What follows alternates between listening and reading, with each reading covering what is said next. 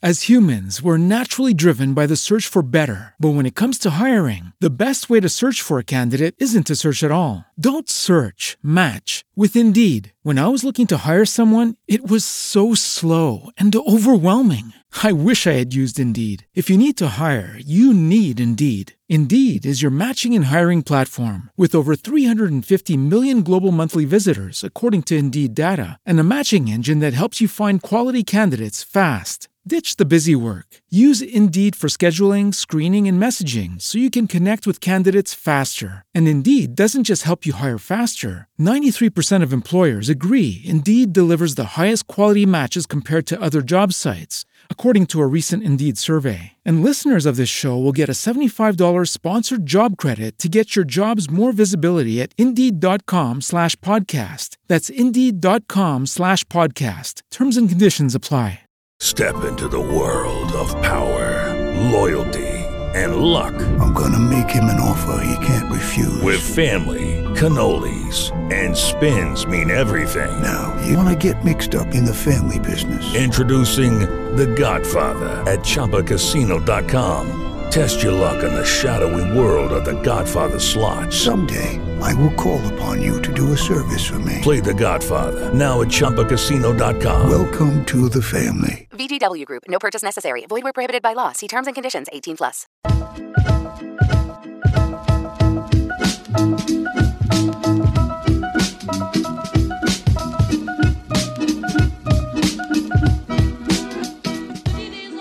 Welcome to Future Role Model, a podcast that praises the unconventional and redefines what it means to be a role model. And today I have the amazing TK Kelly.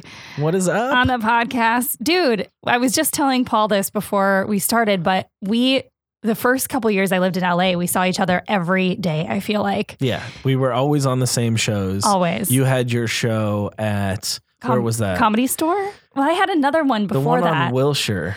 I had one at Busby's. Busby's, that's what I was thinking. I had one at Comedy Store, and I also had one, I think you did one of the first ones I did before I even lived in LA when I ran it at Culver City at the place Rush Street.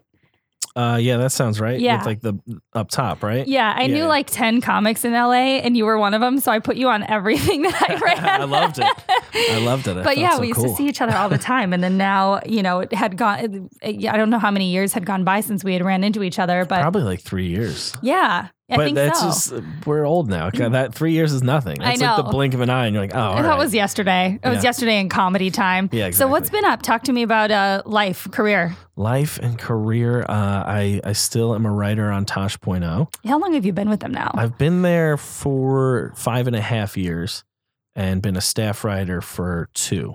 Okay. So I started out as their blogger, did that for about 3 years and then moved up to staff writer. Yeah. That's cool. How did you end up getting that job? Somebody I knew at Comedy Central told me they were looking for a blogger and they thought like sense of humor wise, it might be a fit. Mm-hmm. So they just sent my name to them. They had me submit a packet and they liked my packet. So, oh, that's cool. Yeah. That worked out pretty easy. Yeah, Seems it like was great.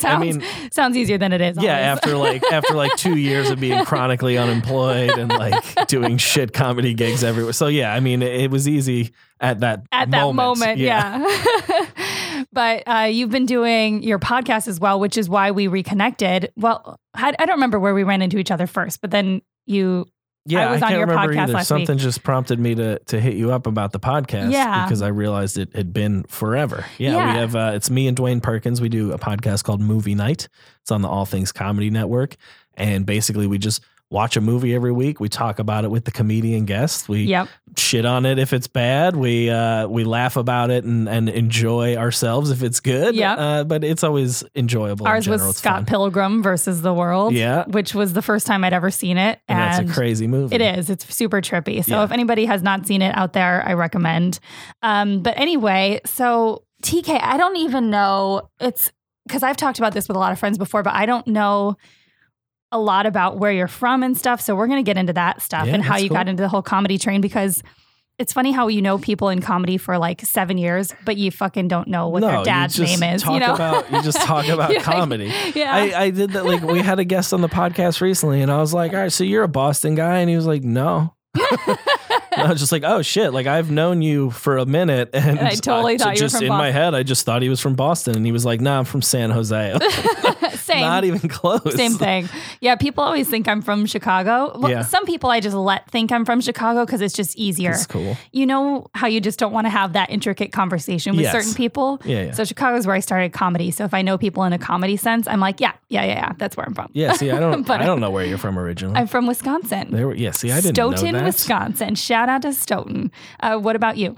I'm from New York. Okay, you are an East Coaster. Yes. I thought you were a Midwest guy for some reason. It's my body. I got a Midwest midsection at the moment. I'm a New Yorker. I don't feel like I have a heavy New York accent. No. My parents have it a little more than me, but like my other family, my aunts and uncles, like they sound like they are from Staten Island, which they are. Yeah. So I was born in Staten Island, but I grew up mostly about an hour and a half north in the Hudson Valley. So a little outside of New York City. Okay. And I think that's why I didn't get the heavy accent. Probably, because that's like being from the burbs of Chicago. Like my fiance's from the burbs. And every time I tell people he's from Chicago, they're like, is he from the burbs or from Chicago? I'm like, the burbs, but you're probably from the burbs too. Like, nobody's from Chicago. Like barely anybody's from the city. Yeah. But same thing there. Like the Chicago accent's pretty thick too. And people that came from the burbs avoided it. Yeah. And I think for me, because people always ask me why I don't have a Wisconsin accent, which it comes out in certain words. It comes out when you say Wisconsin. Wisconsin. Because I say Wisconsin and you say Wisconsin. Wisconsin. Yeah. And when I say bagel in certain things, people are like, what did you say? I'm like, bagel? It's a bagel. Yeah. But I think the living in Chicago for 5 years balanced out my Wisconsin a little bit. So like they fought each other. Yeah. Kind of like in Scott Pilgrim versus the World, like the battle of the DJs. Something has to win out. And it's good that the accent didn't, because that's a rough one. Exactly. So Staten Island is where you were born, but your family still lives in Staten Island? A lot of my family does, yeah. Okay. So and then they've spread out, but most of them spent most of their lives there. So I didn't even know have some heavy accents. People lived on Staten Island. I don't know why they do. I mean, how do I not know this? But I've played in New York 7 times this year alone. I go there all the time and I have no idea anything about Staten Island. Besides that it houses the Statue of Liberty, right? No. It doesn't? No, Wait, it doesn't. No, that's Ellis Island. Liberty Shit. Island. Oh, that's Liberty Island. Liberty Island is basically just the Statue of Liberty. Like it's tiny. Yeah. But Staten Island is, you see the Statue of Liberty on the Staten Island ferry. I know nothing about American culture, guys. So yeah, it's the Staten Island ferry is what you're thinking of. That's where you go right past on your way to Manhattan. You go right past the Statue of Liberty. I didn't realize there were that many islands there. Yeah, and Staten Island is like tucked right next to Manhattan and right up against New Jersey. Yeah, it's New Jersey. Like it's basically New Jersey. It's like the tail the forgotten of New Jersey. borough. Nobody really gives a shit about it. Like I know many New Yorkers who have never been to Staten Island. I'm sure. It's not exactly a destination. No, it's not. It's a fine place. It's just nobody gives a shit about it. So what was it like growing up so close to the city? Did you spend a lot of time there? I didn't spend a ton of time there. My dad was a New York City firefighter. Oh, dang. For 20 years. So mostly when we went to the city, we were going for like a firehouse barbecue or the firehouse Christmas party or that sort of thing. I bet that was kind of cool. I loved it. Oh my gosh. I loved being in New York City. Being a kid from upstate, a lot of my friends hated the city because they were so used to the country and just things going nice and easy. But so I don't know, there's something about New York like that. I still feel it when I'm there. I'm like, God, this place is just going at all times and it feels fucking cool to be there. It's and like it always felt cool to me as a kid. I was like jealous that we didn't stay closer to the city. But I've since wound up spending a ton of time there. Like when I was in college, I would always go into the city to hang out. And then I love going back. I usually go back twice a year or so to do stand up there for like a week or two. Yeah. Where did you go to college? Outside the city too? I went to college at Marist. It's upstate New York, a little further upstate than where I grew up. So it's still like, it's weird. Everything in New York that's not New York City is referred to as upstate, but New York is fucking massive. And there are parts of it I've never seen Buffalo. Like I have never been to upstate New York. Forget how big New York is because I only consider it the city. Yeah, and there's not much upstate, but it's big. It's huge. We're like, even where I went to college, is considered upstate, and that's on a map like very much downstate. But it's on the Hudson River. It's in a city called Poughkeepsie, real shithole. But I went there and then wound up not getting any kind of job that I wanted from my degree there. What was your degree? It was TV film, but it was a small school. Yeah. And I basically like accepted when I went to college. I was like, I don't have the attention span to give a shit enough about anything else. So I'm actually going to try to pursue what I like, which was movies and You're TV. like the only person that has actually done TV and film for. But like, had I thought about that maybe 2 years before and not gone to that college, like I just went to this college essentially because it was close to home. Yeah. And I was dating a girl who still lived in my hometown at the time, and it was easy to go back because it was like 45 minutes from where I grew up. But it just didn't make any sense. Like it was this small school where that degree carried no weight at all. Yeah. So I wound up doing some other jobs for a few years and then came out here to go to grad school at USC. So you didn't start anything to do with comedy in New York City? No, I started out here. Okay. I'd gotten to the point where I stopped doing the jobs that I was doing that I hated, regular office jobs that were fucking awful, and decided I was going to start bartending and applying to grad schools for screenwriting. Mm-hmm. And I figured if I didn't get into any of the schools out here, I'd just move to New York City and start stand-up. Yeah. But I knew I wanted to start it, but it was a matter of, was it going to be there or out here? Yeah, exactly. How long have you been in LA now? 8.5 years, I think. Okay, so not that much longer than me. I've been 7. Did you know anybody when you came out here, or did you have any plans as far as comedy went? Like, did you? Well, I got into grad school, so that's why it was like, all right, I'm going to move out there and I'm just going to start stand-up. I didn't know anybody in stand-up at all. That was just like, I just went to an open mic one day and kept going. Yeah. And I don't know why. Looking back, like honestly, I know. I don't know how I kept going. Like to start, did you started in Chicago? I started in Chicago, but not as stand-up. But like the mic scene here is fucking brutal. I can't even imagine. You're just shouting into nothingness. It's like, I think I'm getting good at this. I have no idea. There's no audience. Oh yeah. It's just other comics. The mics here, because I haven't been to an open mic in a very, very long time. But good for you.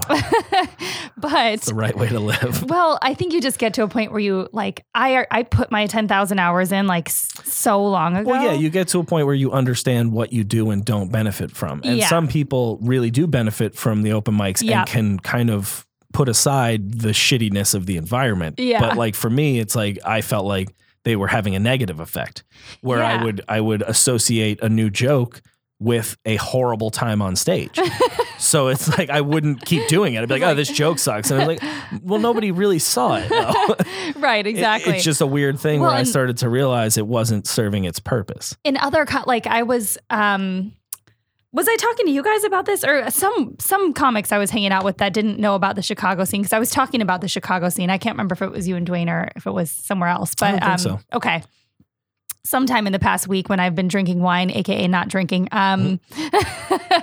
is in Chicago. We had like traditional mics, but the comics would hang out at them. But it was more of a generous comedy crowd, and I don't know how to describe it, but like if something was really good, everybody would like holler. You'd know if it was good, and if it sucked, everybody would respond to that too, but at least you got a response. Yeah, and that's not to say like that there aren't mics here that are good, because there are ones that serve a better purpose than others. Yeah. But there are so many that are such a time drain too. Mm-hmm. It's like a 3-hour mic where you're waiting until you get picked out of the hat. You might go first, you might go last. You get 3 minutes. And if you go the first time I ever went up was at the tail end of a 3-hour open mic.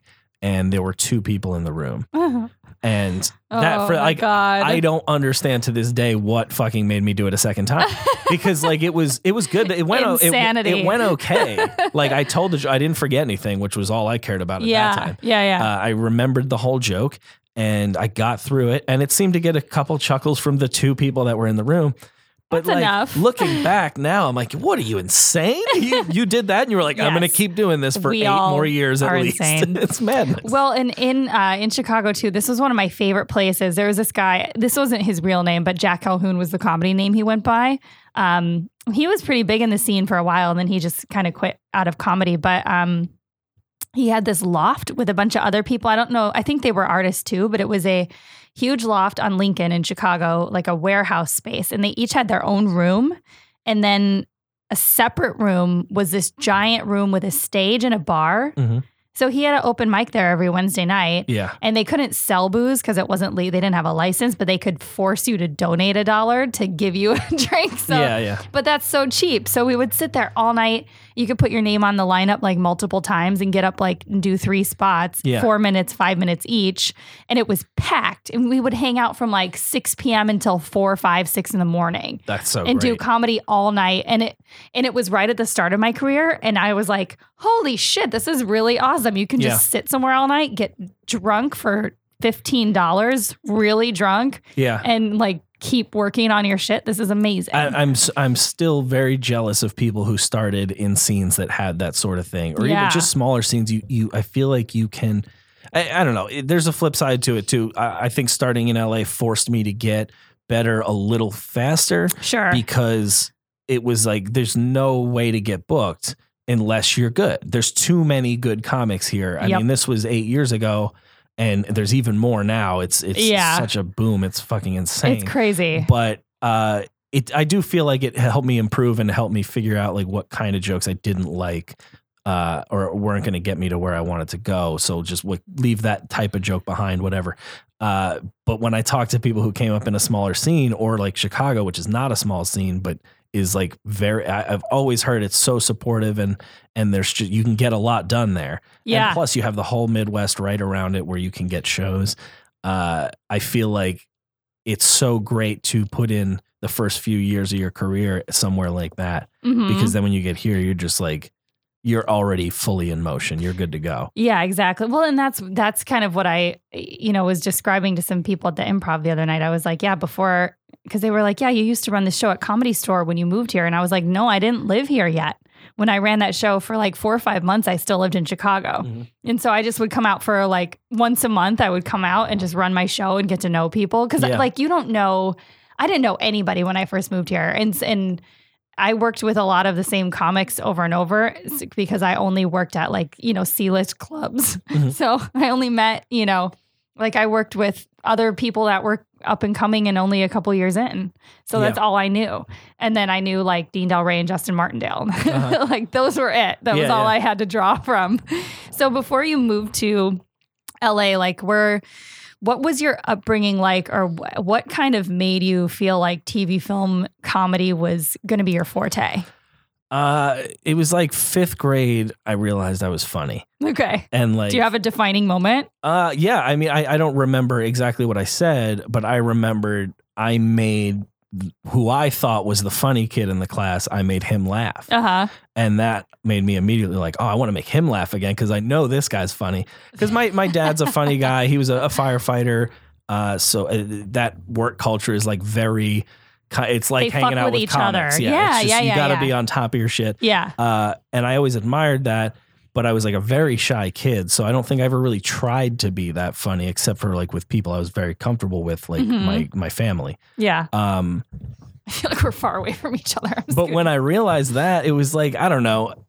After that, I very quickly realized I also didn't care. I did not care about school at all. I was okay at it.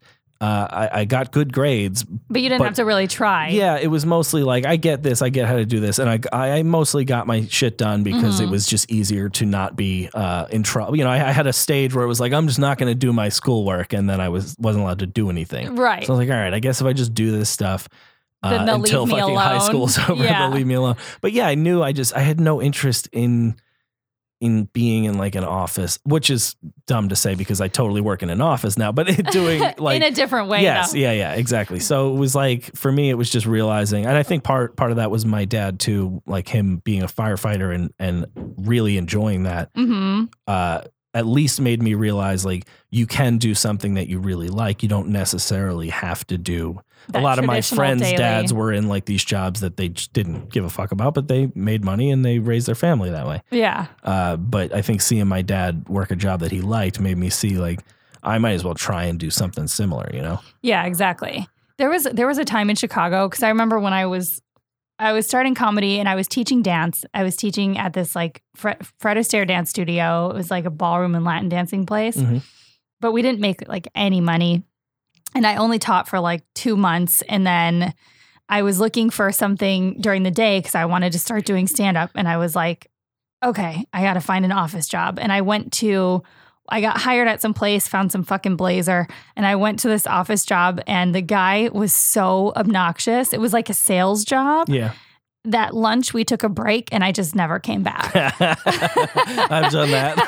And I never, ever made the mistake of doing a job like that again. Bartending is the best thing you can do when you're just trying to figure your shit out. I wish I had realized that sooner, because coming out of college, it was like, all right, I'm not getting any jobs in TV or film from this degree. I'm not getting enough attention. So I just got to take a job. Some friend hooked me up with a financial recruiter position, which is essentially a sales job. I'm calling up people who are qualified for a job we're trying to fill. And I say, hey, we can get you this title and this much pay if you leave your job and go here. I fucking poach people. Hated it. Yes. Oh, yeah. Hated. I mean, I also didn't try at all because I hated it so much, and I hated the people who are good at that job are fucking assholes. Oh, they're horrible. It's like the best car salesman. Like, you get why he's good at it, but it's because he's a garbage person. Yeah. Like, just awful. So I did that for 2 years at 2 different places, managed to kind of weasel my way into a very good job as like the VP of hiring at some small financial firm for a year. And that is literally like, I did nothing for 1 year. It was when the economy took a real downturn. So like nobody even cared. They were like, I'm not leaving my job. If I have a job, I'm not leaving it. Yeah. So I just stopped calling people. I had like an office. I would just watch movies in there all day. I just have like my shoes off and shit. And I was like, maybe this isn't for me. I just completely, I was just like, I'm just going to ride this wave till they figure it out. And a year in, the guy calls me into his office and he's like, well, I mean, we can't keep you here. I think you know that. And I was like, yeah, I totally haven't done anything. And he's like, we looked at they gave me a corporate phone, which I exclusively used to pretend I was stalking my best friend. Like I was sending him mysterious texts from a number he didn't know, but it had his area code. So I convinced him I was some dude who was stalking him. And that's what I did for a year with my corporate phone. Oh my God, this is the best. So it was like, yeah, this world is not going to work out. So they looked at your account. Could they see all that? Oh, yeah. They were like, it appears that you've only been texting one number over and over and you haven't made any phone calls. And I was like, yes. I mean, I was like, listen, I don't understand how I got this job. I still put the blame on them because when they interviewed me, I was like, I was good at interviewing at the time. I could pretend like I was going to put my heart and soul into the job. Yeah. But I was also very upfront with them that I didn't understand the details of what they were doing. Like the kind of recruiting I was doing before that was a little more general.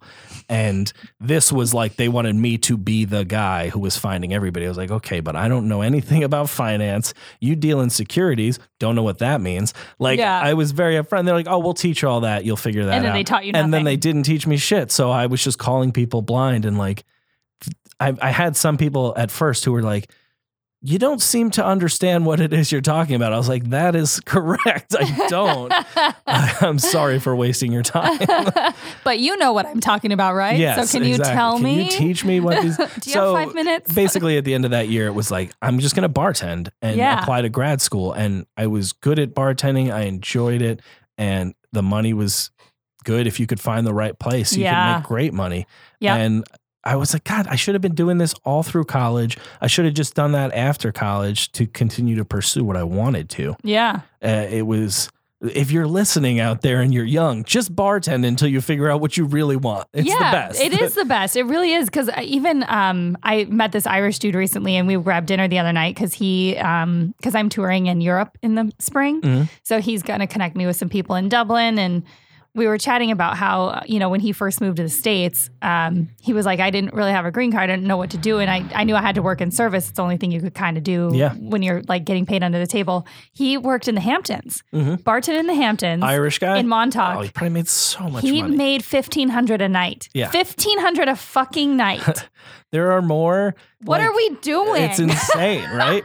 If you go into Manhattan, like there's a reason every Irish bar has an actual guy from Ireland, young guy from Ireland working all there. of them. They make so much fucking money because I feel like women love them. Yep. And the guys, like we all think they're so cool just because they're from Ireland. Like if you're drinking in an Irish bar, you're like, you want to buddy up to the Irish bartender. It's some weird instinct we have to like, take my money, sir. Yeah, if anybody with an Irish accent hands me anything to drink, I will drink it. Yeah. Like if they're like, this is the best thing you've ever, I can't do the accent, but it's going to sound like a hodgepodge of Scottish, Irish, and like a drunken German man.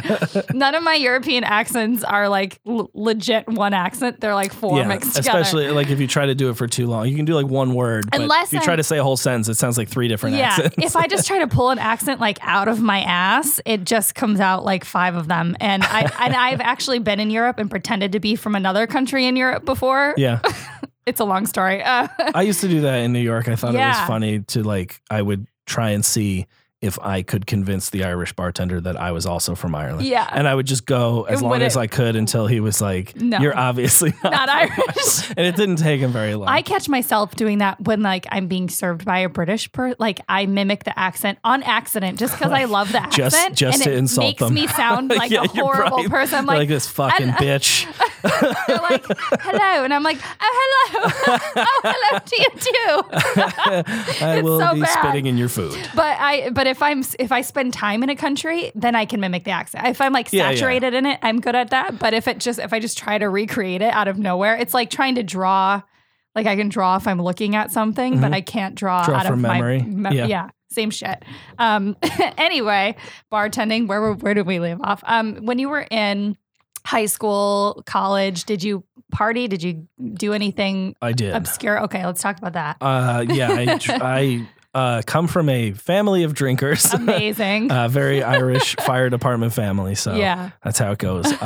Not complaining. I still enjoy a good drink. But in college, it was out of control. I was looking back to legitimately think about the amount of time I spent there that I forgot. It's absurd. I know. I was there for 4 years, and I think like, especially the last 2 years, I don't know, 5 nights a week, I was shit-faced at least. There's so many. I destroyed my body. I had Craig Lowe on here a couple episodes ago, and he was saying how his 2 years in New York, he just doesn't even think he was actually there because like he doesn't remember any of it. Well, that's the thing in New York too, is like even upstate where I was in college, everything is open until 4. Yeah. And it's not good for people. No, you shouldn't be. No, nobody should be. Nobody should be out past 2. Like people that come here to LA get annoyed that things do shut down at 1:45. I was so annoyed at first. Me too. And then I quickly realized like this makes sense. No, this is perfect. Because now, on a productivity level, if it's like midnight and somebody hits me up to go out, I'm just not going to. No, because they're going to call last call in like 40 am I going to get a soft buzz and then go home wanting to drink more and then just sit up watching Shark Tank by myself, killing a bottle of wine? That's not what I want to do with my life. Yeah. But I do it. But in Chicago, like I lived across the street from this 4 a.m. bar, Yaxie's. It was on Diversey and Clark. And my window looked down on it. And I knew all the neighborhood peeps and all the regulars, all the bartenders would go there at night. So it'd be like 2:30 in the morning and somebody'd be screaming and throwing shit at my window. And I'd peek out and they'd be like, come down. Yeah. And 90% of the time I went to this bar, I was in a robe or my pajamas. Like I have not changed as a person as far as how often I wear bathrobes. Yeah. And I would go and drink there. So within 40 minutes, they'd hand me like 7 shots of Jameson. I'd be shit-faced.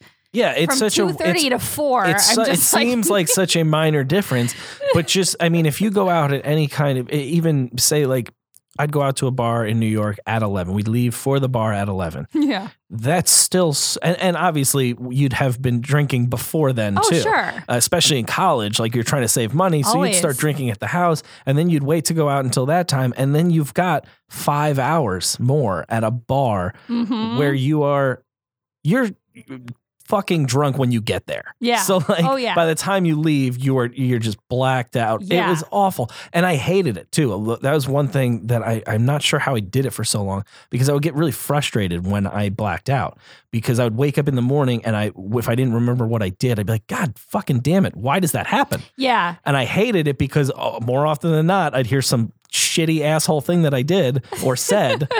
and when I came to LA, like, it just doesn't happen. I don't get the opportunity. I think also I tempered how much I drink. Yeah. But in college, you just go hard all night. Yeah. As long as they'll let you. I used to black out all the time. I don't know how, but thank the Lord, I always just ended up at home by myself next to food. Yeah. I usually got home. I didn't have any my roommate would he'd get lost, and he would friends like that just go. And I'd find him at he'd get there, but he would go the wrong way. He came home one night. He had a suit jacket on for whatever reason, and I found him on the couch the next morning, still in that suit jacket. His pants were covered in mud, and the suit jacket was all shredded because he had gotten caught on a fence. Oh my God! And it was like I didn't tend to do that, or when I did that, I was always lucky that I was with somebody who wasn't as bad. Yeah.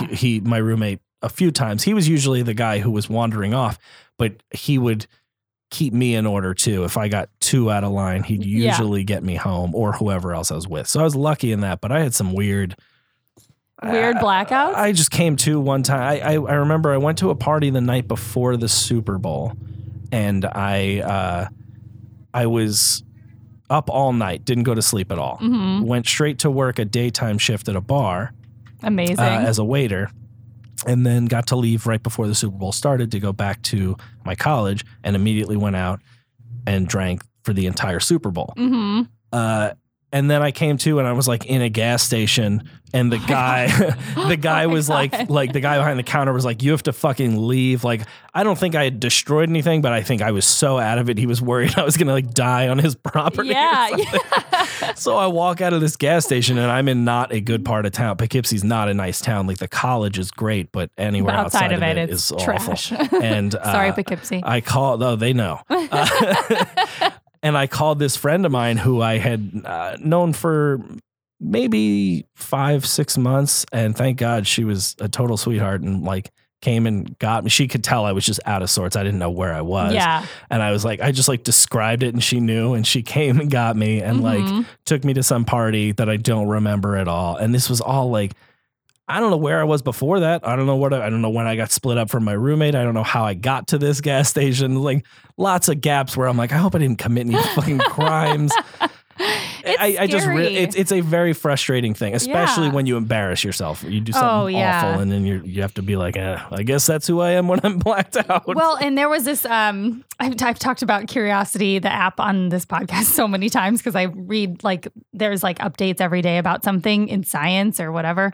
And the one that came up a couple days ago was your drunk self is your real self. And I was reading the whole thing, and I was oh no. I think that's, but your drunk self is not your blackout drunk self. Right. No, your blackout drunk self is an alien. Yes. That is your brain is reduced to that of a toddler. Yeah. You act completely on impulse. Yes. And you do shit that you would just never, even drunk. I've always been able to hold my alcohol. Me too. Thank you, Irish DNA. But it was when that would happen, I wouldn't physically get hurt. Usually I wasn't a guy who fell over. One of my best friends would just fall. I was a faller. As hard as anyone could fall. I mean, I have seen this guy take some spills that were just, I don't know how he ever recovered, but luckily that wasn't me. But it was always, I would do or say something to somebody that they were what the fuck, dude? What is your problem? And I'm I just do that when I black out. I'm just awful. I go from being I think a pretty generally nice guy to just being the shittiest dude.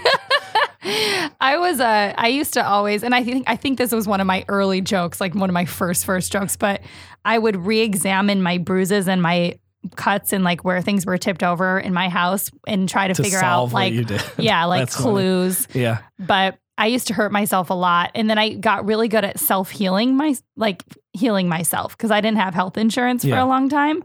And I straight up broke my hand in Chicago during the Super Bowl. This would have been probably like 8 or 9 years ago. I was crossing the street. I had a football helmet that held beers. Mm-hmm. And I always would go out on certain special occasions and wear a blank wife beater and carry a bunch of markers with me and let strangers draw on me. Okay. And I became friends with the cops in Chicago because they drew on me once. So I bet they did. I have a picture. The cops were like, we'll fucking draw you. I have a picture. It's one of my favorite pictures ever. Because I'm like, I've got you guys. If you ever try to get me for anything, I have this picture. Yeah. But I tripped on a median and my hand landed on the median, the crack of the median. I just heard it go snap. And I remember it hurting, but I was just like, you know what? I definitely broke that, but I can't go to the doctor. And I was hammered and I just went into the Walgreens on the corner and bought an arthritis brace. And I just wore that for 6 weeks. And you guys, my hand is just fine. You know, it's like 9 years ago, I'm kicking. Yeah. I once was trying to slide across the sidewalk, like surf it when it was icy. And that's always smart. It slammed my head in a way that was like absolutely a concussion. And then immediately was like, all right, I'm going to hit the hay. I'm just going to go to bed and hope I don't die. Yeah, we're lucky we're alive. Yeah, I mean, you get through, but when you're drunk, you get through some stuff. What is like the your weirdest? Body just bounces back. It does. No, it's like that is the benefit of being so drunk that your body's like a toddler. That's why toddlers are so resilient because they fall over and they just fucking go with it. They don't brace for anything. Yeah. When you're mushy, you just can handle the recoil of the floor much better. You're mushy. That's exactly it. I think that's the term for me blacked out. It's just mushy. I'm a real mush Generally can't stand or sit properly. Yeah. Just only place you can be is on the floor on a bed. What is the weirdest thing you've heard that you've done after a blackout? Oh, there's a lot. The weirdest thing, I don't remember this at all. And this was one night when my roommate happened to be the good one who was somehow relatively coherent at 3 a.m. But this is a day. It was like a Tuesday. I was in college. Like I said, I was about 45 minutes from home. It's always a Tuesday. So not too far from home. And I get a call from my girlfriend at the time that they had to put her dog down. And this was like, I had been with her for probably 4 years at the time. Mm-hmm. I would watch the dog when they went away and stuff. So this is like a dog I knew, and she was obviously upset. But the dog was dead already when she called me. And I was just like, all right, so like, do you need anything else? Or like, I didn't drive home. I was just solely like, when you're at that age, you just get selfish to a point of like, oh, but like I was going to do this today. Yeah. And that's all that mattered to me. And I was like, I don't know. I didn't even offer to go see her. I just fucking went to happy hour. And that's why I didn't go. It was like, well, we were like leaving the house for happy hour. And I was like, I can't turn back now. It's Taco Tuesday. So we went there for a few hours, and then me and my roommate decided to take a taxi over the bridge, over the Hudson River, to go to, what the fuck is that college called? New Paltz, another college nearby where I went. Mm-hmm. Got very, very drunk there.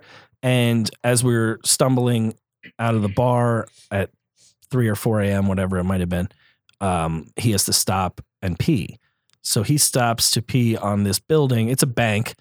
And my blackout brain has decided that it's a school, and it's the school that's next to where my house is. There was, at the time, the house I lived in was across the street from a school. Mm-hmm. And it was just, and this is something I've been told I do a ton, is I just have no idea where I am, but I am insistent that I know exactly where I am. So like I've gotten groups of friends to like follow me. Like I know the way home, and then like you're not. We're in the middle of a park in an emptied out in-ground pool. And they're like, dude, I don't think this is the way. So it was one of those times where I just, my brain told me I had never crossed the bridge. I was just in my college town partying, and I knew where I was. So these cops pulled up, they see my roommate peeing. He's coherent enough to like apologize and explain like, I just really had to go. I'm sorry.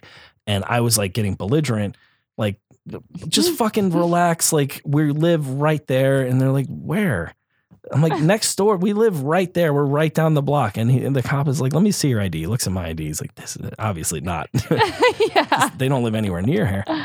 And I just kept being kind of a dick about it. And he made me read the patch on his arm. He said, read that for me. And I think he's trying to test if I'm so drunk that I've like forgotten how to read. So I'm like, I got this. And I read it and it says Town of New Paltz Police. And he's like, so what does that tell you?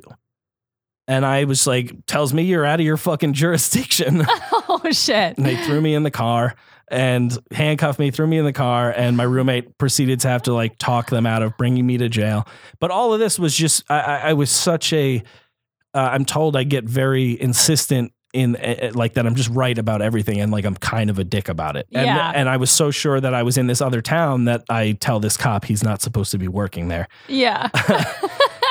It was a good one. Yeah, that's a good one. But like, it's things like that where I'll always say something that gets me in trouble. I think it completely unlocks my like, don't say that button. Oh, yeah. I think it does that for a lot of people. If I think of something that I think is clever and like will stick it to a person, I'll say it, even if it's like mean or a cop that I shouldn't be saying this shit to.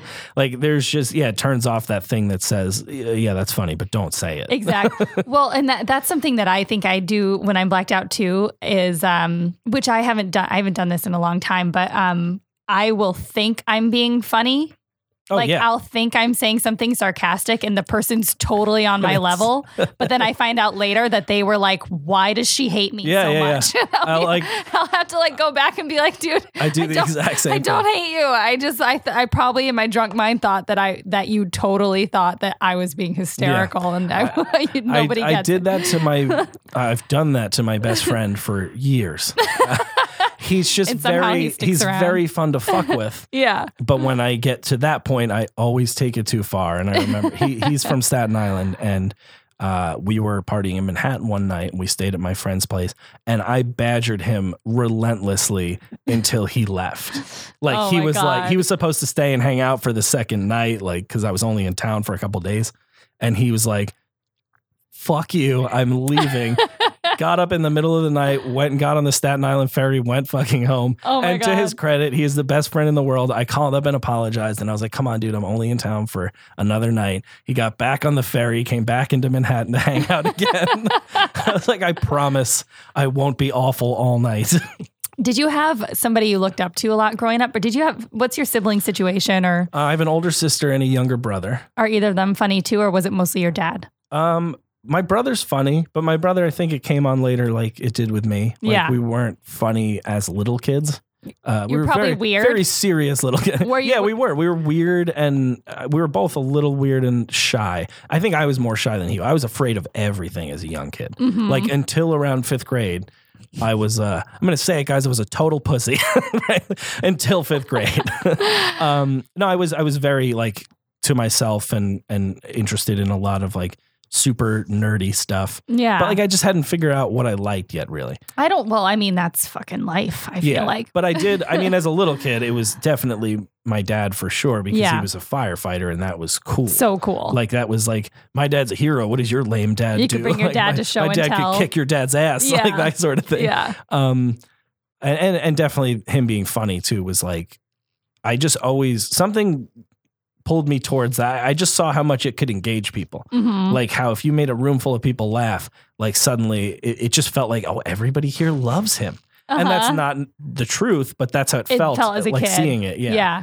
And anybody that you looked up to in your career or when you were starting to think of going into comedy, was there anybody that inspired you to?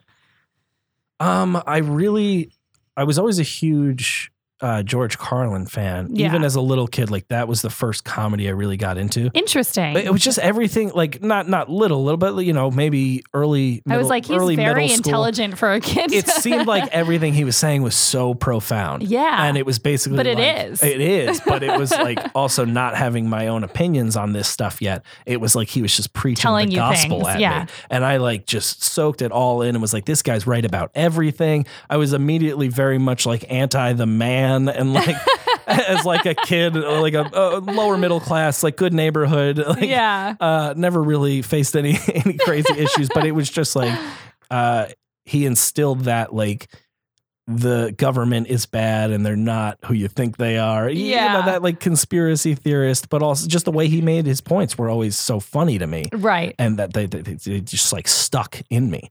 But after that, it was like, I absolutely loved Dave Chappelle. I think when I saw Killing Them Softly, his special that he shot in DC, that was when I was like, I gotta at least try this, because he and he's just the greatest ever in my opinion. But that hour is like, I still to this day, I don't know if I've ever seen another special that made me laugh that much top to bottom. Like every joke is great. He's crushing the audience the entire time. And that was like, I think I was probably 18 or 19 when I saw that. And that was just like, all right, I have to actually try and do this at some point. And then I drank my way through college and didn't think about it for 4 years. Well, the drinking part is like part of the journey. And that's what I tell people when I started my thought books, which is what ended up leading me into the...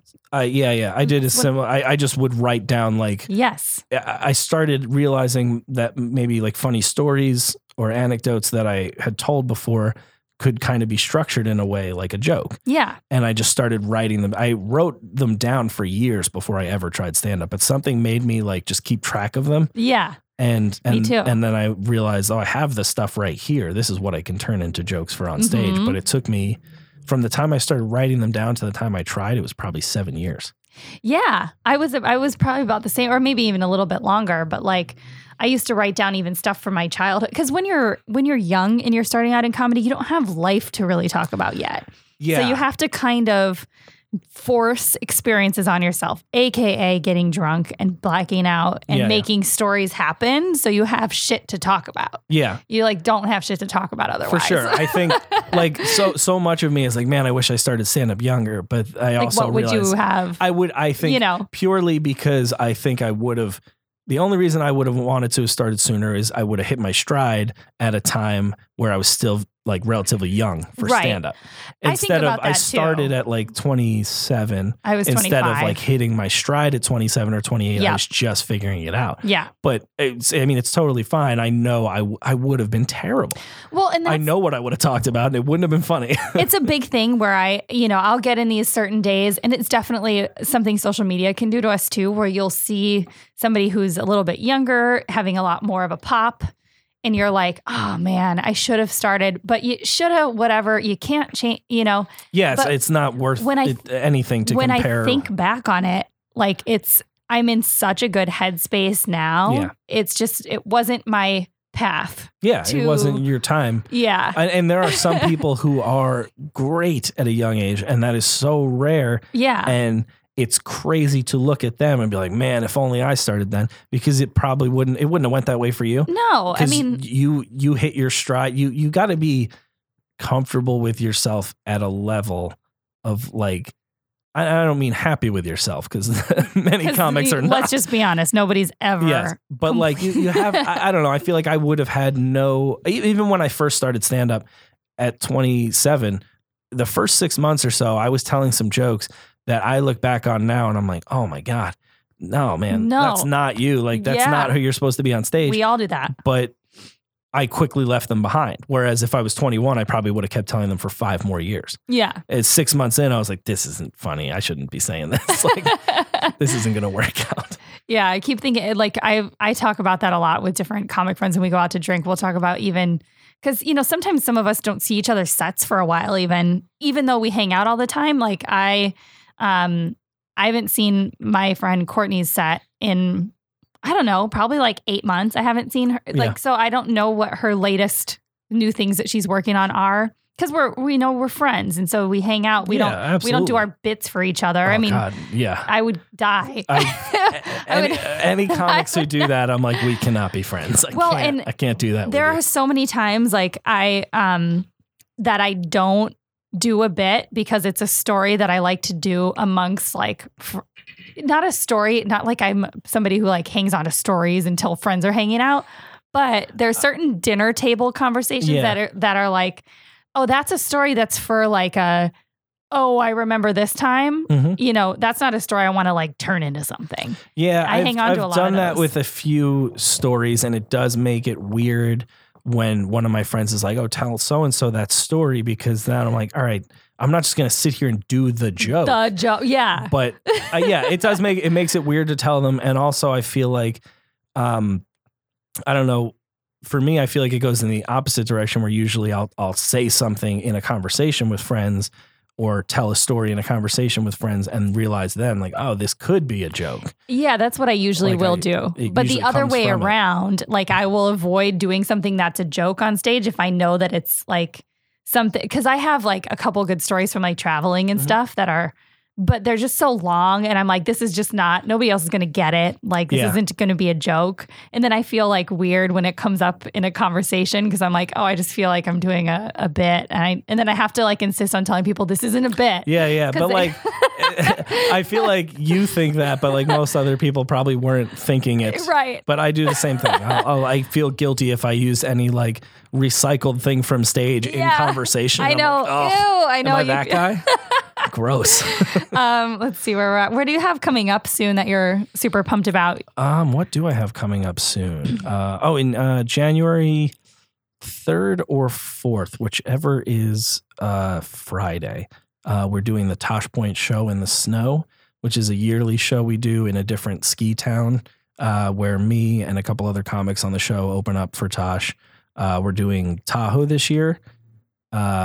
Some theater. I don't know. That's fine. I have no info. I'm like, I think it's this night. It's at some theater. But if you're in like the Reno Tahoe area, come check that out. It's always a ton of fun.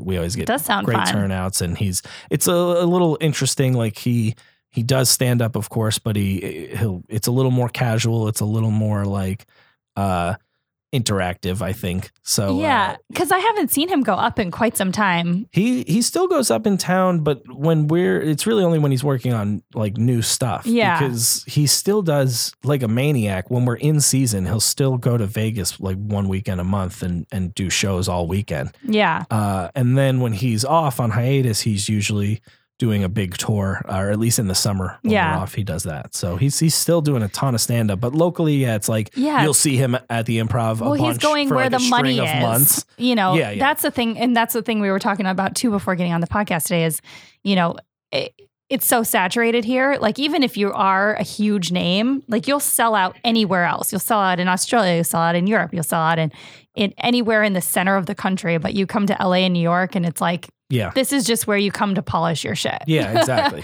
This is not where you come to make the if you want to see him in town, just go to the Improv, and he'll never be on the lineup, and he'll just pop up there. Yeah, a bunch. Exactly. But that's about it. Yeah, he'll just bump like me off the show. Yeah. There's so many times that happens where I'm like, oh fuck, I got bumped. Yeah, we got bumped. I actually got bumped for Chappelle. Like 7 months ago, before he put out the honor. Yeah, right. He bumped. Yeah, I would love it if someone was like, "Is it okay?" I'd be like, "Is it okay?" He went up second, and then bumped the entire rest of the lineup and did like over an hour. Yeah, just smoking joints on stage, and he's cool because he doesn't let anybody like tape or film, so people actually pay the fuck attention. I love performers or venues that do that because it's amazing because it changes the dynamics. It changes everything, and also there's been studies that have come out recently. I'm not going to quote from where because I'm not one of those people. I have no idea where the fuck I read this, but if you experience something through your camera lens, your memory of it is much weaker. Yeah. So if you ask somebody who watched a concert and they didn't video it versus somebody who videoed the whole concert, they remember it completely different. Yeah. Because it's through a different perspective. I get it. I don't understand that at all. And like, it would be so great, even, the amount of like bar shows there are here. If you charge, or if it's a separate room and you're letting people into the room, if somehow we could start the trend of like, you can't have your phone on in here. Yeah. Like, and make audiences accept that is how it goes. Yep. At comedy shows, even like obviously you can't do it when you're doing comedy in a place where people are already and there. You're just ambushing them with comedy at a bar. But so many bars have separate rooms, and I'm just like, man, if you could create that idea, I think it legitimizes your show. It makes it seem a little bit like, oh shit, like this show might have some people popping in that you can't have pictures or video of. It should just be a thing that people should know to do when somebody's on stage, period. It's crazy that there's no... I agree, but there's no getting back there, right? No, like there's no training people now. And especially with comedy, people don't think, if somebody's playing guitar at a coffee house, you can talk over it. That's how it goes. Yeah. It's acceptable. You don't want to be an asshole, but like, that's how music is. It's I think passive listening. Yeah. And comedy isn't, active. But like people think that, whatever, they're just doing their thing on stage. They won't care if I'm just sitting here scrolling through my phone or if we're talking. Yeah. And it's just, comedy gets like this kind of treatment of like, it's not real art. They're just telling jokes. And like, I get super embarrassed. It takes a lot of time and effort though. Yeah. I get super embarrassed if I'm like sitting in the back of the comedy club and like somebody came to see me perform and I'm already done. And then they come up and try to talk to me, because it's usually a person that doesn't realize how loud they sound. Like the shitty kind of whispering that they think is actually whispering. And then you're like trying to pay attention to the other comic because you're like, oh, I don't want to be rude, but you don't want to make this person feel bad. And you're like, I'm such an asshole. I'm letting this person talk to me loud. There should be, I've thought of 2 apps recently, and this sounds like such a Black Mirror thing, but there should be like a digital swear jar, like where you have to like pay $1 to this pool every time you're on your phone in a space you shouldn't be. Yeah, that would be amazing. And then like somebody, I don't know who the fuck wins that, but somebody would. Like the one person who's off their phone for the longest. That's funny. Their lowest screen time of the week would be like, wins the money at the end of the week. You got the jackpot. Wouldn't that be cool? Yeah. And then also yesterday I was in this Uber and there was this guy, he was French, and I don't know what it is. I have this gift of being able to pronounce everybody's name no matter what country they're from. I'm kind of good at that too. Are you good at that and too? I'm weirdly proud of it. Yeah, me too. That was a George Costanza thing too on Seinfeld, where he was like, "Oh, was it? I didn't remember." Or no, he could spell anybody's name. He could spell. That's what it was. So his name was Oliver, and I was like, "That's totally French." So I get in the car and I'm like, "Olivier," and he's like, "Oh my God, you can pronounce my name." That's another one of my shitty European accents. But like, it's crazy that it's so crazy that he's surprised. Like, why are you surprised? People should be able to. Yeah, I'm like, look at that name and be like, "That's France. a French name. Yep. That's Olivier." And how many American assholes are getting in his car like, Olivier. "Hello, Olivier"? Like, oh fuck. Are we that dumb Probably as a nation? So many. Must be so many. And he was talking about how expensive it is to live here. And I was like, yeah, it's so expensive. And we were talking about like tax brackets. We got into it in our 7-minute ride. It sounds like it. And we were like, in order to get out of this one tax bracket, you have to make like this much more money, because otherwise you just pay more. Tax doesn't feel like you're making any more money. And I was like, yeah, we need to have an app where you rate people on niceness, and that like determines their tax you bracket. can't deduct, because otherwise that would just get mean. But you only give people like, oh, that person was dope, let's give them a 5-star. And then you can like take those nice points and then like go buy shit with it, like beer. You go to the bar and be like, I got like 15 nice points today. That at least gets me a blue moon, right? That sounds very good in theory. I don't know how businesses would feel about selling beers for stars. Right? Anybody out there develop apps, come talk to me, because we have some work to do. She's the idea person. All right. You got to carry it out. Let's plug your social.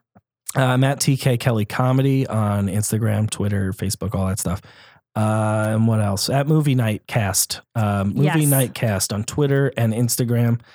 Check us out. We have like 230 something episodes. Fuck, we got plenty to go back to. Come check us out. And it's really fun. Comedy Network. It's super fun. And Dwayne is amazing. You guys are both amazing writers, and I'm excited to see what you guys do and what you sell and all that jazz coming up, because I hope so. Yeah. Oh yeah. No, there's no hoping. There's doing. There's doing. We'll be positive. And I'm at NPH Comedy, Natasha Pearl Hansen.